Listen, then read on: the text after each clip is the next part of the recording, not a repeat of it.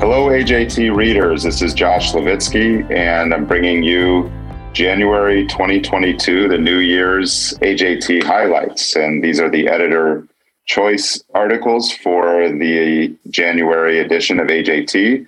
I'm joined, as always, by Roz Mannon from the University of Nebraska. And our editorial fellow this month is Rebecca Craig Shapiro, who's a kidney organ transplant surgeon at Cornell, who is going to be discussing two of the papers. And in addition, we will have Juan Carlos Caicedo, who is a liver transplant surgeon here at Northwestern, who will be finishing off this podcast discussing some interesting new techniques in living donor liver transplantation. So as always, I'm going to just quickly go over the table of contents, the papers that we'll be discussing in order of when they'll be discussed. So Rebecca will kick us off with Kidney Accelerated Placement Project, Outcomes and Lessons Learned by Noreen et al. Then she will do Changing Trends in Mortality Among Solid Organ Transplant Recipients Hospitalized for COVID-19 During the Course of the Pandemic by Heldman et al. And then Roz will do a randomized controlled trial of liposomal cyclosporin A for inhalation in the prevention of bronchiolitis obliterans syndrome following lung transplantation. And then Dr. Caicedo will do two papers in living donor liver transplantation. The first, Pure Laparoscopic Living Donor Liver Transplantation, Dreams Come True by Su et al. And then Robotic Donor Hepatectomy, a major breakthrough in living donor liver transplantation by Broering et al. So we've got a full slate and some good articles. And so why don't we kick it off? Rebecca, if you could start off with the Kidney Accelerated paper. Thank you, Dr. Levitsky and Dr. Mannon. I also want to thank Dr. Fang and Dr. Blosser and Kulkarni and the members of the editorial board and AJT staff for their mentorship this year during my fellowship year. So the first paper that I'm going to talk about is the Kidney Accelerated Placement Project, or CAP paper. In July of 2019, the OPTN launched the CAP program, and this lasted for 1 year. And the aim of this was to see whether accelerating offers of hard-to-place kidneys via the organ center to centers that have a track record of using these organs will increase their utilization. And to give some background, the current OPTN policy requires that OPOs transfer to the organ center, or OC, the placement of kidneys that haven't been accepted at the local or regional level and have reached the national level, which are generally high KDPI donors. And the CAP project arose in part out of the 2017 National Kidney Foundation Consensus Conference and as a response to the executive order on advancing American kidney health, with the goal of improving the placement of high-risk kidneys and thus hoping to reduce kidney discards. And so in CAP, to trigger this accelerated placement pathway, a kidney had to be from a donor that was 18 years or older, with a KDPI of 80 or higher, and had reached national allocation. And there's CAP criteria. The authors use logistic model selection that included things like the KDPI, age, creatinine, diabetes, IV drug use. And for each donor kidney being considered, they took all of these donor factors that I just mentioned into consideration in the algorithm. And any program that had transplanted a kidney from a similar or more marginal donor in the prior 2 years would qualify for the accelerated offer for that particular kidney.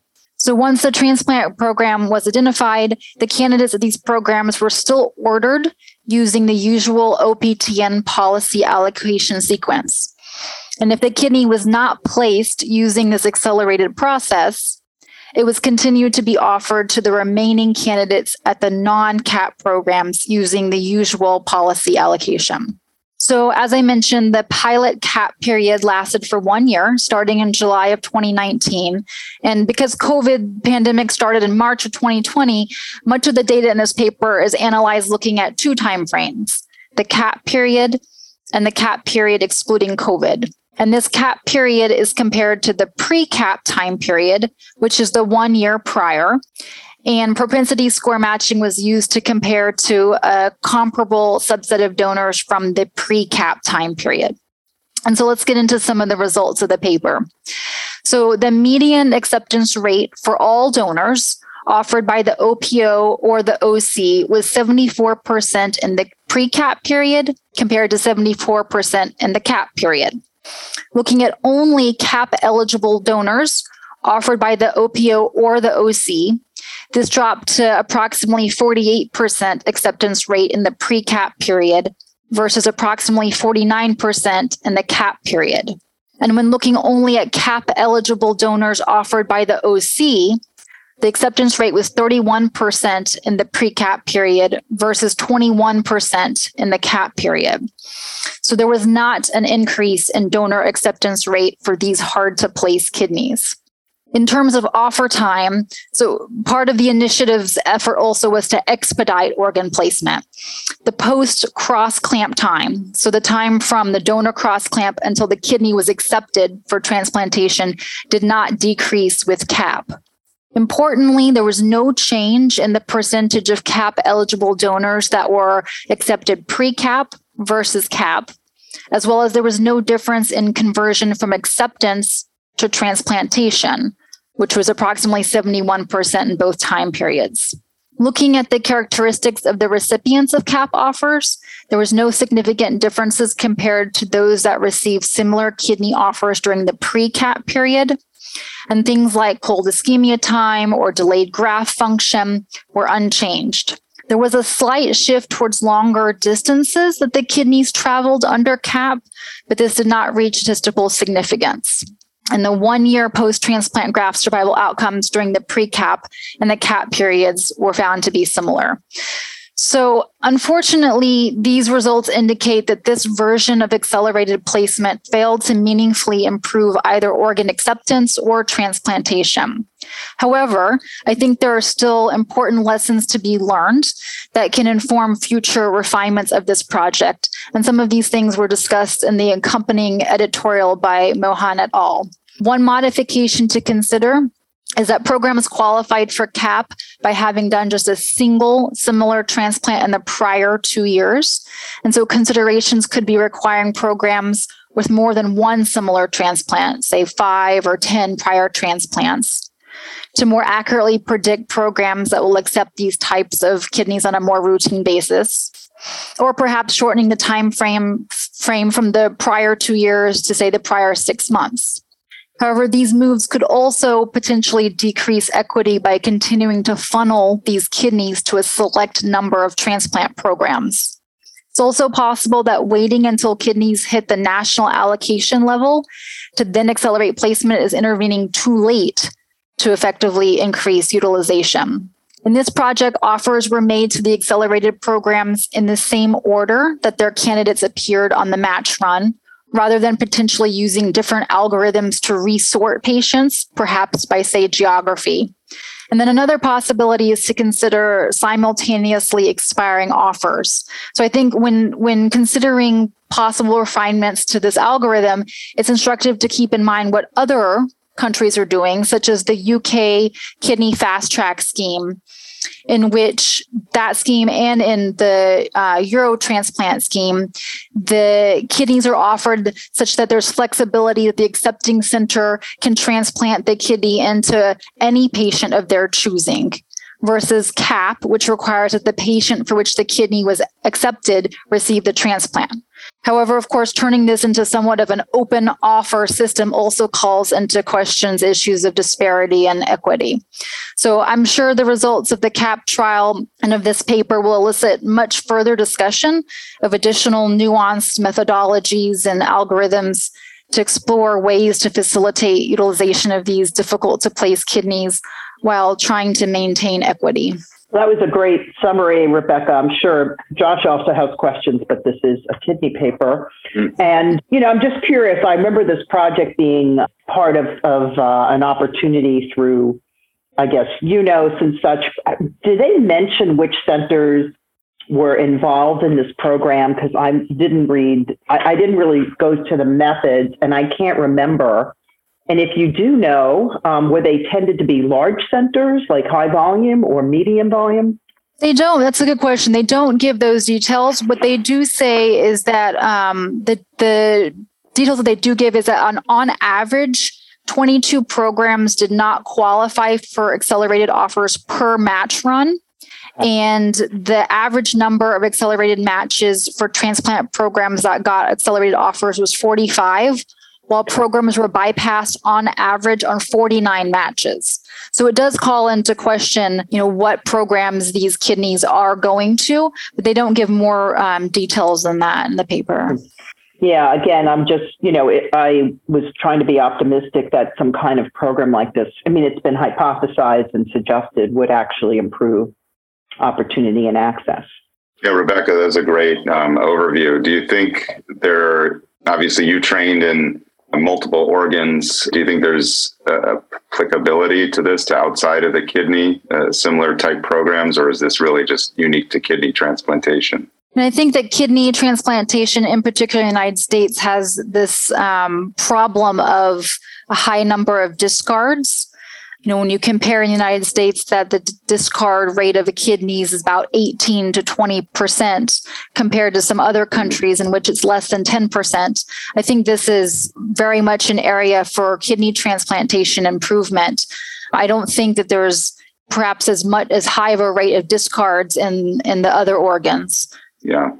Well, great. Thank you, Rebecca. Let's move on and pivot to obviously a very present topic, which is COVID-19, as we are gearing up or already in another wave. And I think these type of data are still important to continue to publish. So it'd be great to hear your review.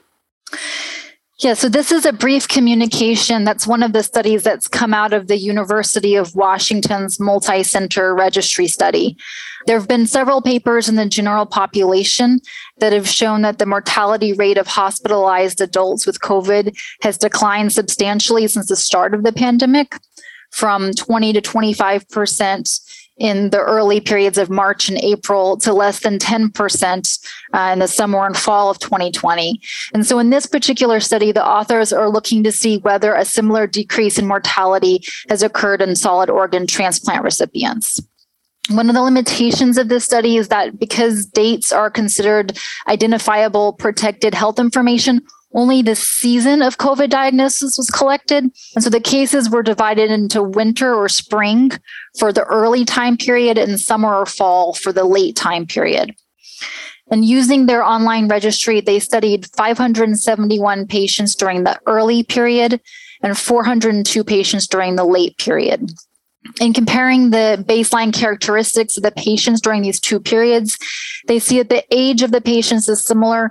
There were differences in some of the comorbidities, and it's not surprising that the early time period comprised more cases from the Northeast and the Midwest compared to the South and Western United States in the later time period, which mimics the spread of the pandemic that we saw across the country.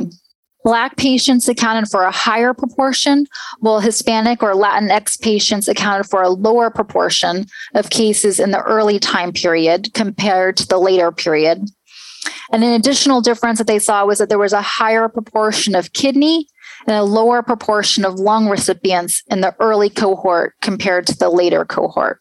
So importantly, the main result, the 28-day mortality among solid organ transplant recipients hospitalized for COVID declined from the early period to the late period from 19.6% to 13.7%, which was statistically significant. And this difference remained after adjustments for differences in baseline comorbidities between the two time periods. This was in the setting of a similar proportion of patients requiring ICU admission, similar infection rates, and similar lengths of hospital stay. And in the later time period, the use of mechanical ventilation and dialysis was less frequent. The authors also looked at how therapeutic interventions differed during the study periods, and they found, not surprisingly, that the use of hydroxychloroquine and anti-IL-6 treatments declined, and that the use of steroids and remdesivir and convalescent plasma increased. So what they found is that similar to results in the general population, the mortality from COVID in hospitalized transplant patients has decreased over time. And this result remained true after adjusting for confounding conditions like heart disease or diabetes, suggesting that the difference in underlying patient comorbidities between the two time periods doesn't explain the decrease in mortality. I think that this might lead you to ask, well, perhaps is the observed decline in mortality because patients simply had less severe COVID? So we know the virus is mutating, its presentation is changing. However, surrogate markers of disease severity, such as the number of patients requiring ICU admission, or the number with abnormal chest imaging or lymphopenia presentation, were not lower in the later time period. And in fact, a higher proportion of patients required supplemental oxygen in the later time period. So that suggests that the decreased mortality cannot be fully explained by a shift towards a lower baseline illness severity. In the paper, the authors speculate that the differences seen in patient outcomes is due to improvements in healthcare and health systems response to COVID. An example of this would be that even though in the later time period, more patients required supplemental oxygen, there was less use of mechanical ventilation, perhaps reflecting global changes in our understanding of how to manage COVID over time. But of course, the study doesn't allow for the definitive testing of this hypothesis. It seems to suggest that we've improved as a whole in our COVID management. Of note, on univariate analysis, while there were geographic differences between the two study time periods, there was no difference in mortality across regions, suggesting that regional differences in care did not explain the difference in mortality trends. The strengths of this study obviously are that it's a large national sample size. One important limitation, though, is that this is a voluntary reporting by centers that are electing to participate in the study, which may introduce some bias and makes it difficult to determine how this study cohort represents the entire solid organ transplant population. But I think this paper offers some hope that we've made progresses with COVID and is obviously especially relevant now that we're seeing increasing COVID numbers. Yeah, thanks, Rebecca. I think obviously the elephant in the room is this was data from a year ago, right? This was not in the vaccination, this vaccination year. And I haven't seen similar reports. Maybe there's a follow-up study during the vaccination era or year that not sure it'd be completely different. I'm sure the numbers would be much smaller, but just curious. It's possible that we have had a recent paper published using the National Cohort Collaborative, which is a national data system sponsored by the C2D, the Center for Data, and funded by NIGMS, and an NIH-affiliated institutional project where 56 different academic centers have been forcing their COVID-positive data in through a very robust informatics approach. And our findings were quite a bit different. We had it's not voluntary. It's if your center is involved, your data gets imported. And so we have thousands of patients and actually saw a significantly higher mortality rate between SOT and non-organ transplanted recipients, mostly higher in the elderly. And interestingly, while men are more commonly deceased versus women, their mortality is higher. That differential in solid organ is a little bit shrunken in terms of the relative risk. It's interesting in the accompanying editorial that my colleagues here, Dr. Khalil and Florescu, feel that part of the mortality issue may be immunomodulation by the immunosuppression, Rebecca. And I don't know what your thoughts are about that. Again, I have concerns of interpreting that we're doing better. This was a voluntary registry that started when people were really excited, and you were excited to put your cases in, but I'm not sure people are as excited now to put the patients that don't do well in. So, that's maybe part of the issue. But I thought it was intriguing that he came up with the notion of immunosuppression as being potentially a benefit to their outcome. If I'm reading his thoughts correctly. Their thoughts. Yeah, I think both of your comments touch on something that's really important, which is that this is data from a year ago when it was the start of the pandemic and things were rapidly changing. Our understanding of how to treat patients we were giving everybody hydroxychloroquine at the beginning, and now we don't do that at all. And so it's, where we are today is very different than we were even in the later time period of this study. And, vaccination, as you mentioned, is not taken into account, and that clearly is changing outcomes of our patients. I think whether the immunosuppression is helping or hurting. I think that's a very controversial issue. I've seen papers that go both ways. So. Okay, I didn't want to draw you in as our guest into that dark hole. I mean, what we generally do now is kind of risk stratify them into high or low immunological risk and also severity of illness with their COVID, and just kind of gestalt sort of determine whether it's safe to lower their mycophenolate or their target levels. But it's not, I agree that there isn't a universal guidance or recommended approach, or something that has really been instrumented that changes their outcome, significantly. So yeah, seems that in this study, as in most studies, the number one change that's always made is if the patient's on an antimetabolite to reduce that or hold that dose.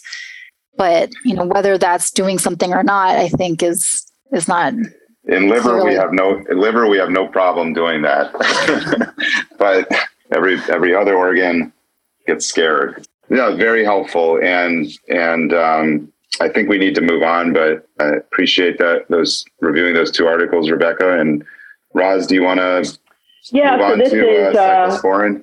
Sure. This is out of my wheelhouse, but not out of my long-term graft failure wheelhouse. So this is a study, randomized controlled trial of liposomal cyclosporin A for inhalation in the prevention of BOS following lung transplant. So all you lung transplant people listening in, please feel free to email me and make fun of me behind my back, but don't say anything publicly. This is a multi-center European and Canadian trial by Klaus Neurer as the lead author and colleague. So this paper and this study addresses, I think, a critical issue in lung transplant. As in other organs, late graft failure has really been a difficult issue to manage and to mitigate, even with acute rejection rates being down. And when I trained, we thought of this as bronchiolitis obliterans syndrome, or BOS, and it was detected based on changes of an FEV1 baseline, classified as greater than 20% as being grade 1.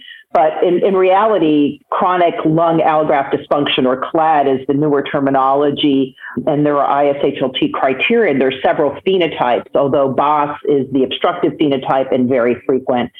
And so over the years, over the last 2 decades, there's been interest in trying to minimize lung inflammation and in lung injury, whether it's anti-reflux measures or prophylactic azithromycin, for example. And so there's been a whole bunch of studies about inhaled cyclosporin or calcineurin inhibitor, mostly CSA. There was a New England Journal study in 2006 by Dr. Iacono, who is actually the author of the accompanying editorial, where he writes a beautiful history of the product development as an academic. And that was about 50 patients that showed that inhaled cyclosporin had no change on rejection, acute rejection, but it actually appeared to improve patient survival in chronic rejection, aka BOS outcomes. But there was a much larger study done in 2011 called the Cycle study. I have to look it up again, but Cyclist, which was an open label study. It was 211 patients and didn't really see any positive impact of this inhaled treatment. Again, this was a propylene glycol formulation. A lot of patients ended up not tolerating it, in both arms of the control and treatment. And this study showed no impact, whether on acute rejection, BOS, and patient survival. Unfortunately, the study was never published. And so most of the studies you can see outlined in the editorial are really small single-center trials or open label. And so the objective of this study was to do a randomized controlled trial using a different formulation of inhaled cyclosporin, one that was liposomal, so the notion that it would be absorbed better and less of an irritant, to look at the primary outcome, which was prevention of BOS. So again, the study was conducted back in 2009 to 2013. So there is no terminology CLAD then. They use BOS as their outcome measure.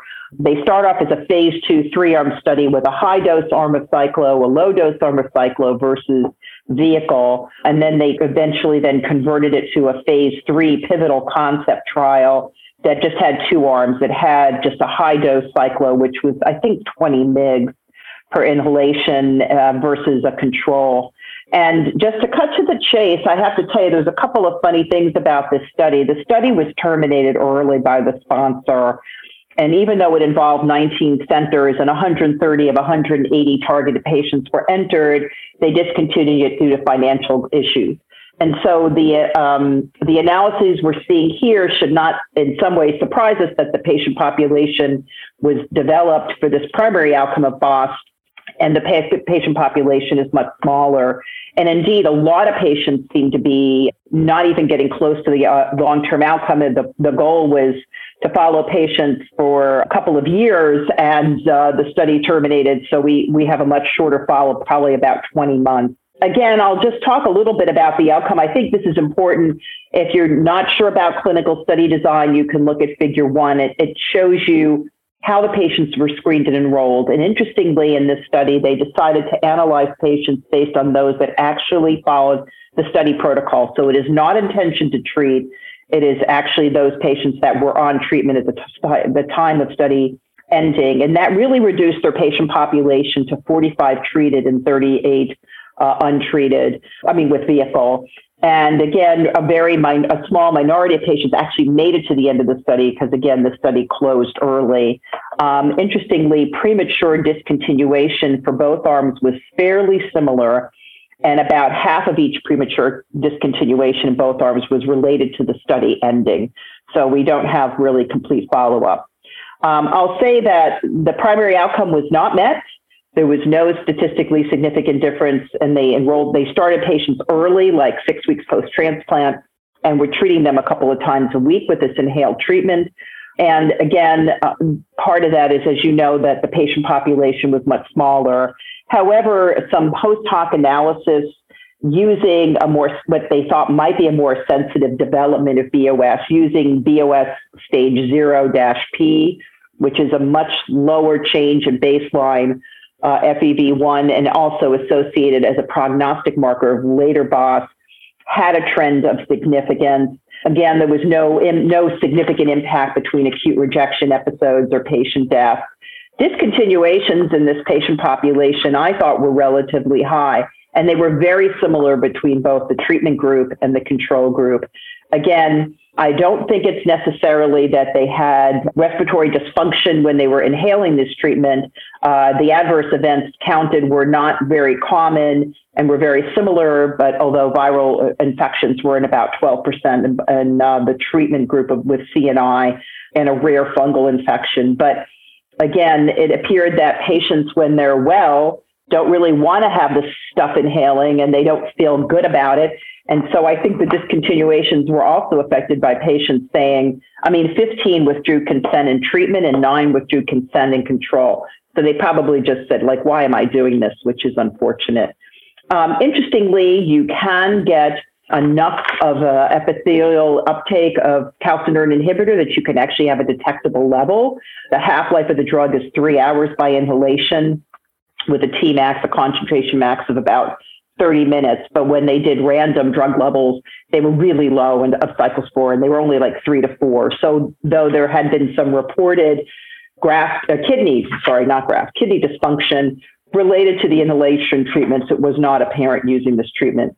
So what are the issues here? This was a shortened study by the sponsor. They really only achieved about 30% of who they needed to enroll.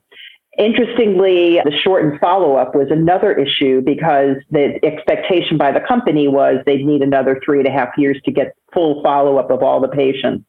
And that may have harmed their interpretation of the results.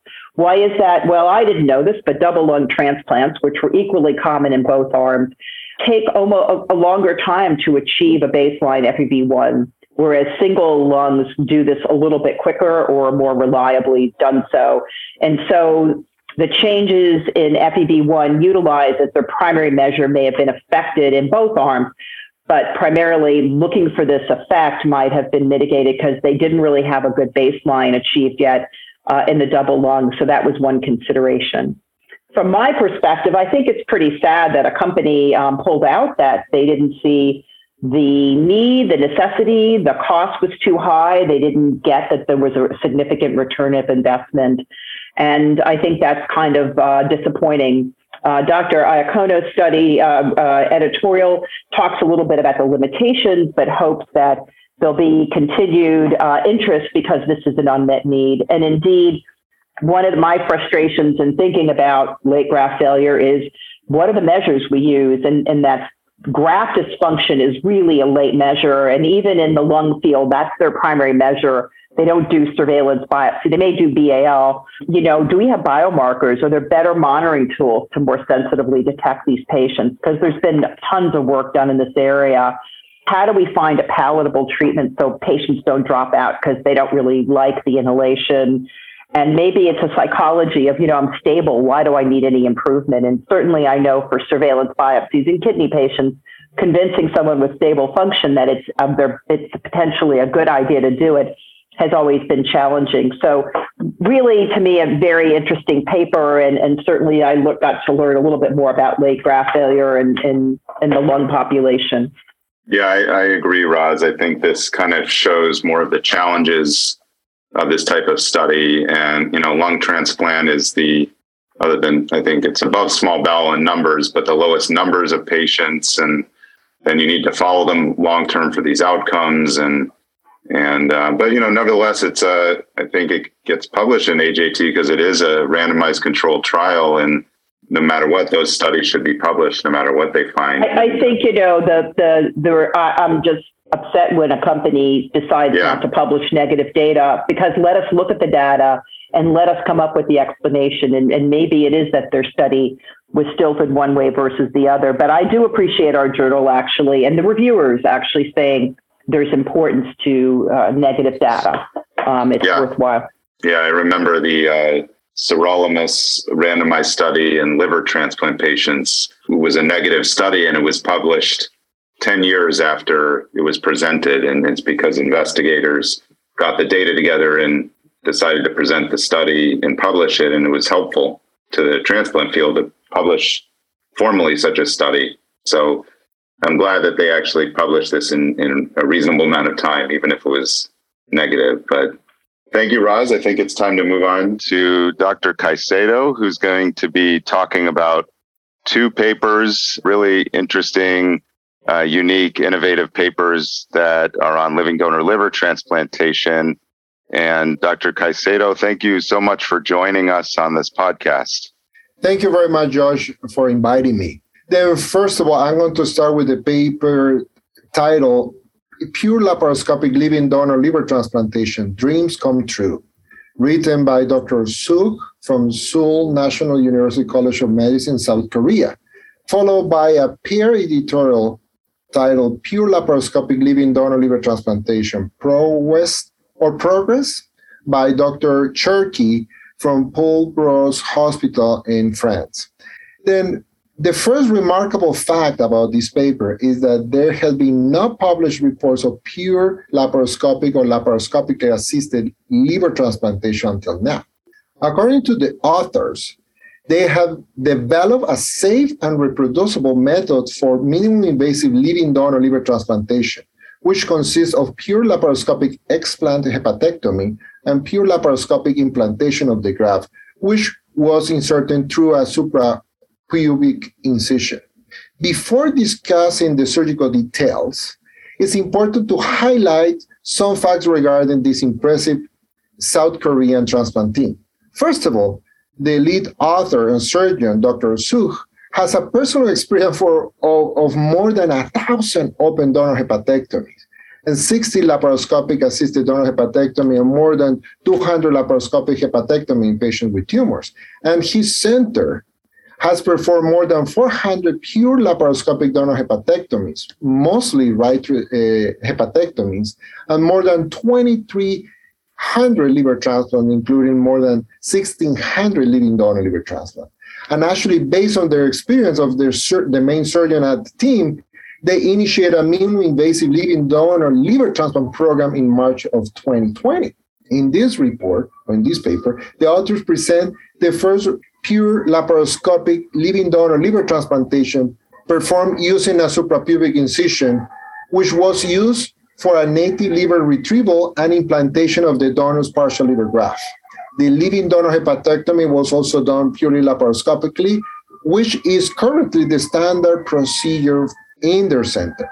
Now, very quick points about the recipient. There was placed in supine and reversed in the Lembour position with legs apart. They use 5 12-millimeter trokers, and they use a flex laparoscope. They perform the whole procedure laparoscopically. They did the hepatectomy, and even there was a portal vein thrombosis. They thrombectomized it. They removed the liver, was modifying the back table. They reconstructed hepatic veins with PTFE, and they placed the liver in the recipient again through the suprapubic incision, and they start doing the transplant. And they perform the whole transplant laparoscopically. They reconstruct the hepatic vein, the portal veins, and even they did the anastomosis of the middle hepatic artery, was anastomosed to the graft hepatic artery using 7-O-prolines. As well, the bile duct was done laparoscopically. The hepatectomy took 6 hours, and the total operative time for the transplant was 16 hours. The patient was discharged home post of the 11 without complications. Then they discussed the benefit of this minimally invasive procedure, minimizing the Mercedes incision or the double inverted L incision. And if the patient doesn't have the large upper abdominal wound, that can help the patient to recover after surgery. They can minimize the risk of complications like hematomas, infections, hernias, and the same benefit that they have seen with the laparoscopic donor hepatectomy, they start seeing in the recipient. And also there's the wound satisfaction that the donor as well the recipient are reporting. And the patient is recovering faster after surgery. There is multiple limitation of this procedure. The first one is the long operation time. More time was needed for the position of the graft, controlling the bleeding, suturing as compared to what is required in open technique. For this group, the warm ischemia time was 84 minutes in this purely laparoscopic living donor liver transplant. When for them, when they are doing an open, take only 33 minutes. They think that over time, with more experience, they can shorten the warm ischemia time and the total surgical time. And to minimize the suturing time, reconstructing the vessels and bile ducts, they suggest that maybe the robotic system may be helpful. For now, this novel procedure should be performed preferably by a highly experienced team. And furthermore, only a small number of cases selected carefully in terms of not only in the recipient disease and morphology, but also the graft anatomy must be subjected to this procedure for now. Then again, it's a very interesting paper written for somebody that has a lot of experience, and that's why he was able to do it, but has limitations for dissemination. I think, Josh, now there is a very nice editorial about this paper written by Dr. Shirky, the title, Pure Laparoscopic Living Donor Liver Transplantation Progress. Then liver transplantation has been considered the ultimate limit to minimally invasive surgery, has now been overcome, and the author should be congratulated for this amazing technical feat. There is no question about it. Then even though laparoscopic or robotic kidney transplantation has been reported, liver transplantation is more complex operation. Then this type of procedure didn't happen overnight. This team has a long process, and the senior author has the largest worldwide experience on pure laparoscopic donor right hepatectomy. And the reaction could be mixed. There's multiple concerns. Probably the first one is safety and operative time about this procedure. Major bleeding may occur in all stages during liver transplantation and usually handle it quickly during the open surgery. But with this laparoscopic approach, there's concerns if we're going to be able to manage a bleeding or a catastrophe quickly enough. In this case, 6 hours of the hepatectomy is a long time. There's also concerns about the time of the clamping of the portal vein and the potential swelling of the bowels that can happen. And if the ischemias are too long, that can affect the outcome of this graft. In this case, patient recovered without complications, but it still is a concern. The final concern is that if can be disseminated. First of all, it needs a very experienced team, and patients can be too sick to tolerate these type of procedures. Then that could be some of the potential limitations. Definitely is a progress, but if it's a progress remains to be determined. For the moment, it's an operation for very few patients and even fewer surgeons. Time will tell if laparoscopic liver transplantation matures into a meaningful procedure. Then Josh, now I just like to open to some discussion here of this interesting paper. Yeah, thank you, JC. That was great to hear from your surgical perspective, and also thinking about, is this something that is just so unique to this one place and this one surgical team, or what are the opportunities to disseminate down the road? What this kind of reminds me of, which isn't a great comparison, but when I was in medical school in the 90s, laparoscopic cholecystectomy became, really a lot of surgeons were starting to do that, and there were complications that I think they had to kind of work out over time, and that became the norm subsequently. Obviously, this is a much bigger deal than a cholecystectomy, but I'm just wondering if you think, just on your your knowledge of this, of the field, think about 10 years from now, 15 years from now, is this going to be the standard of care, you think, down the road, like lap chole is, or do you think it's really going to be still in a not take off? Do you have any thoughts about that or predict? Yeah, no, absolutely. I think this is important technology. I think the laparoscopic approach has limitation, especially when you have to sew vessels and bile ducts. I think removing the organ probably is something very doable, but to do the transplant, the implantation will have limitations. And especially if there's not enough domain, if the liver is too big or the patient is too sick, it's going to be very limited.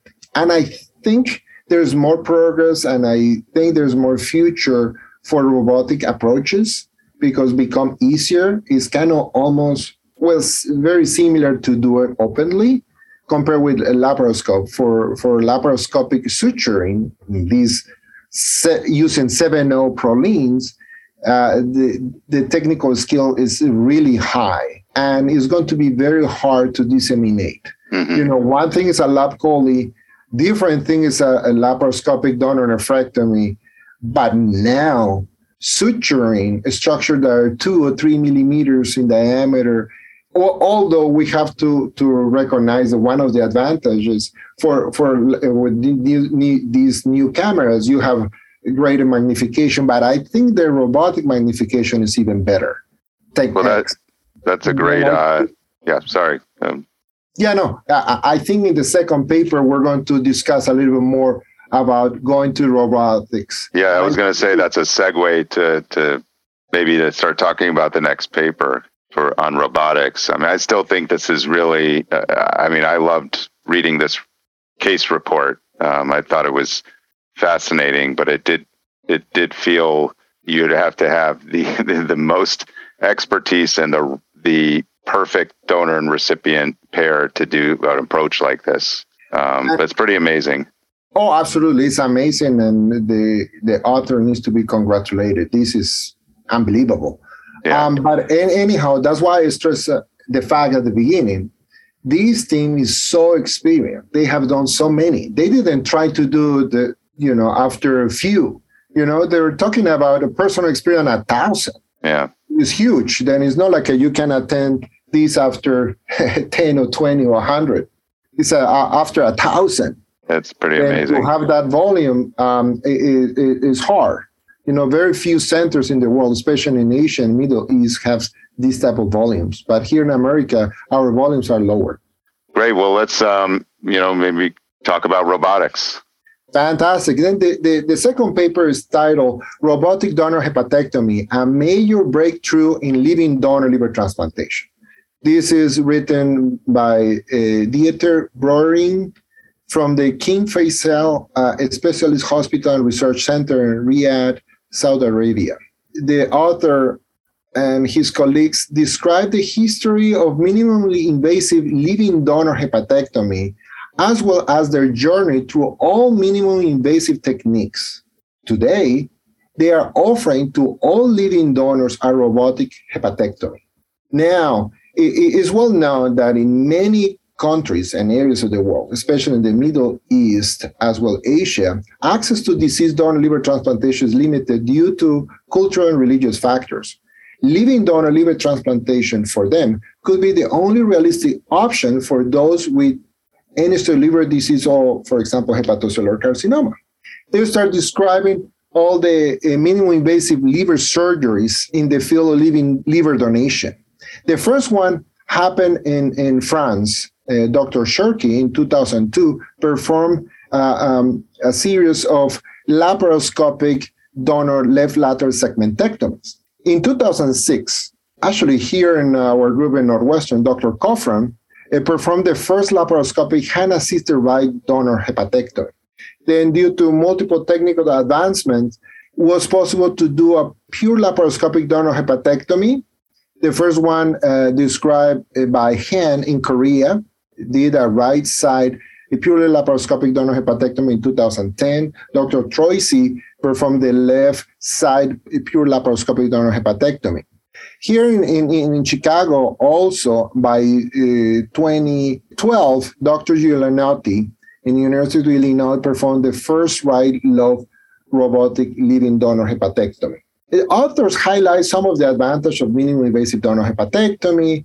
They point out that most of the postoperative morbidities associated with the open donor hepatectomy are caused by actually the abdominal wall trauma, with short and long-term disabilities like the keloid scar, hernia, pain, discomfort, delaying return to normal activities. They postulate that eliminating this large upper abdominal incision and its sequelae would be a major advantage for the donor.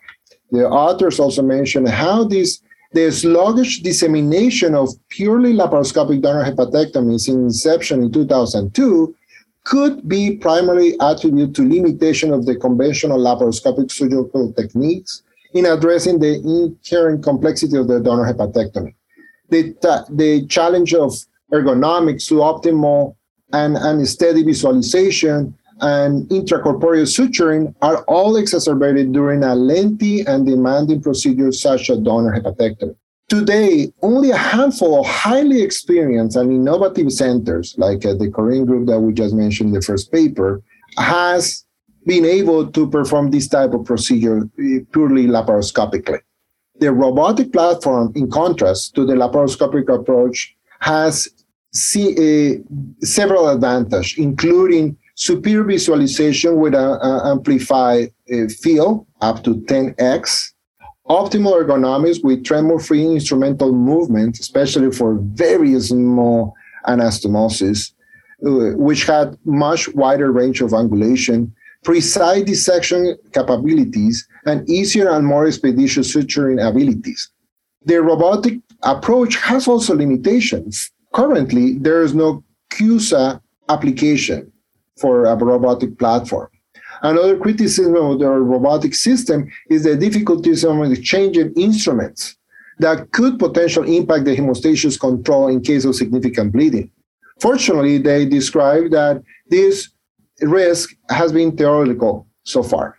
Bleeding prevention is accomplished by early vessel identification facilitated by this fantastic visualization, 3D visualization and magnification of 10x, along with a meticulous and accurate dissection, which is accomplished with multi-articulated instruments. Moreover, the advancement and development of the robotic platform allow easy and fast the docking and conversion with a few seconds. Then a few centers have successfully launched robotically living donor hepatectomy, especially in Saudi Arabia, Korea, and Taiwan.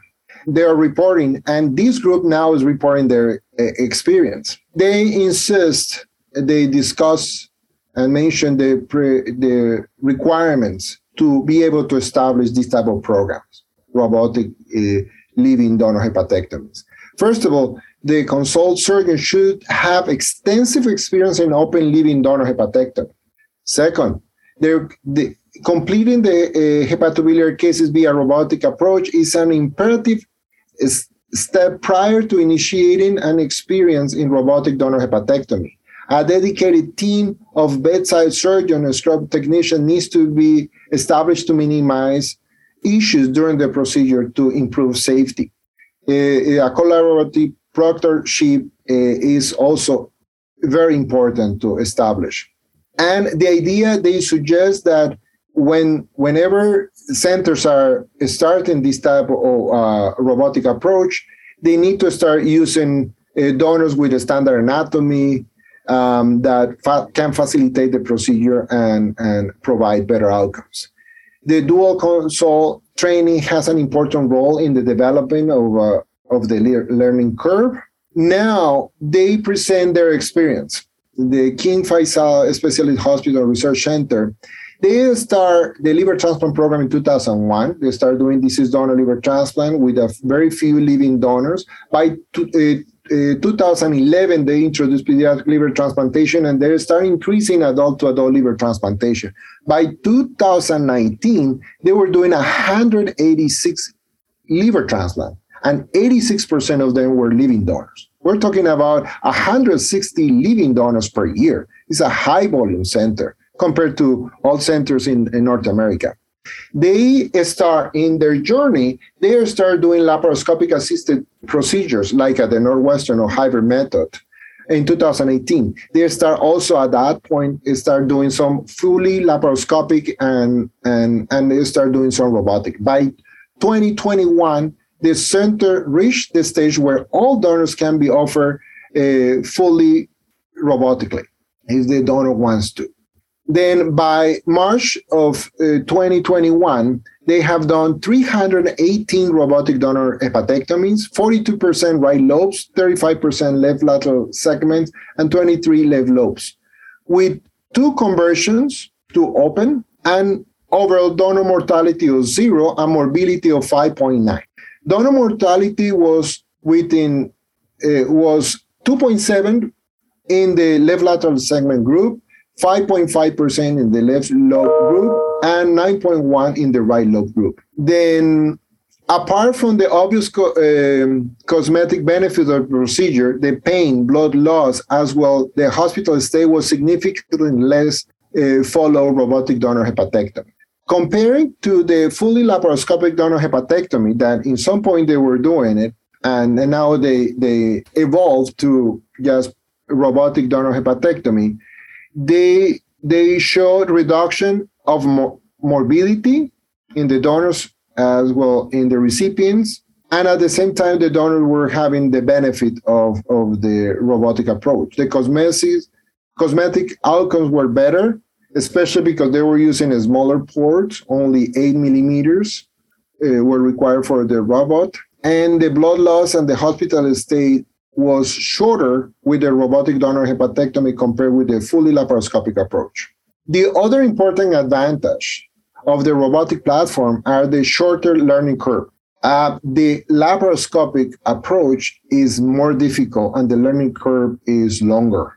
Here's one of the advantages. Most likely, this is something that could be doable in the near future.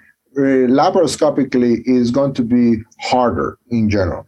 Then, and when they were deciding what type of organs they can do or what type of donors they can do robotically, they went through 3 different phases. The phase 1 include grafts with single vessel, with single bile duct, and weight less than 850 grams.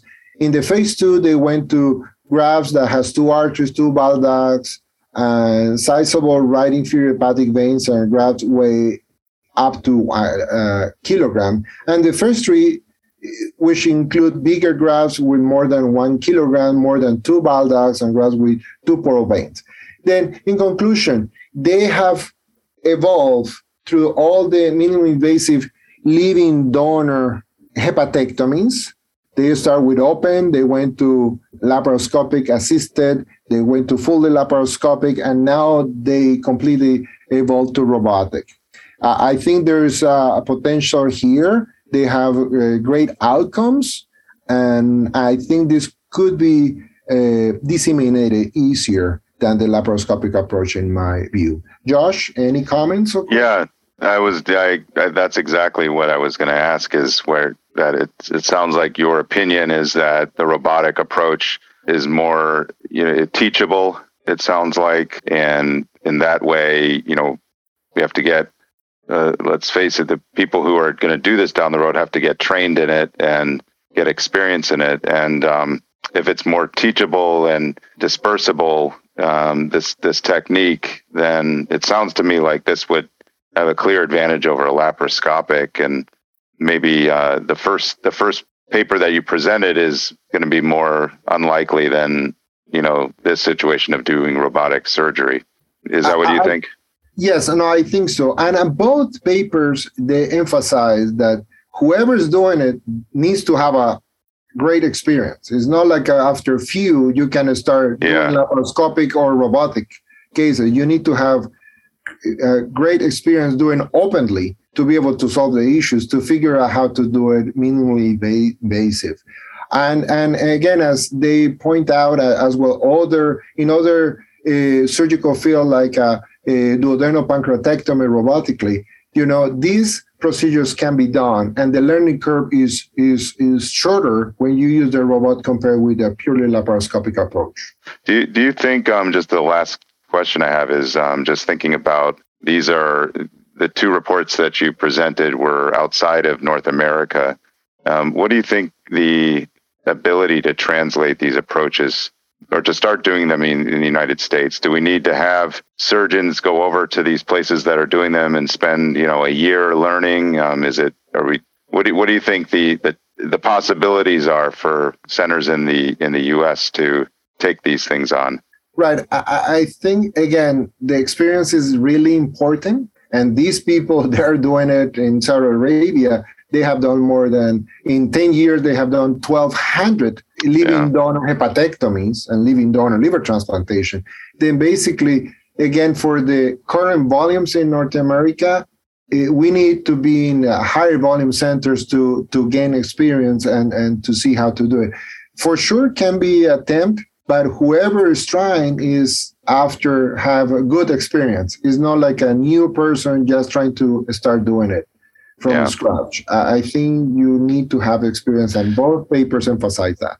I was just thinking this may improve the donor experience and quality of life, and maybe just taking on this approach and bringing it to the U.S. may actually help expand living donor liver transplantation by lessening the donor's issues with having, an open procedure, even though it's not a large wound. There's a big difference between this and robotic or laparoscopic in terms of their abdomen and the scar. I was thinking that it may help promote it. And I just want to emphasize a couple of things. Regardless, you need to have a extraction site, and they're still doing a 12 centimeter fine steel incision, a super incision, or you do a minimally invasive or a hand assisted, laparoscopic hand assisted, and you do the 8 to 10 centimeter incision in the midline.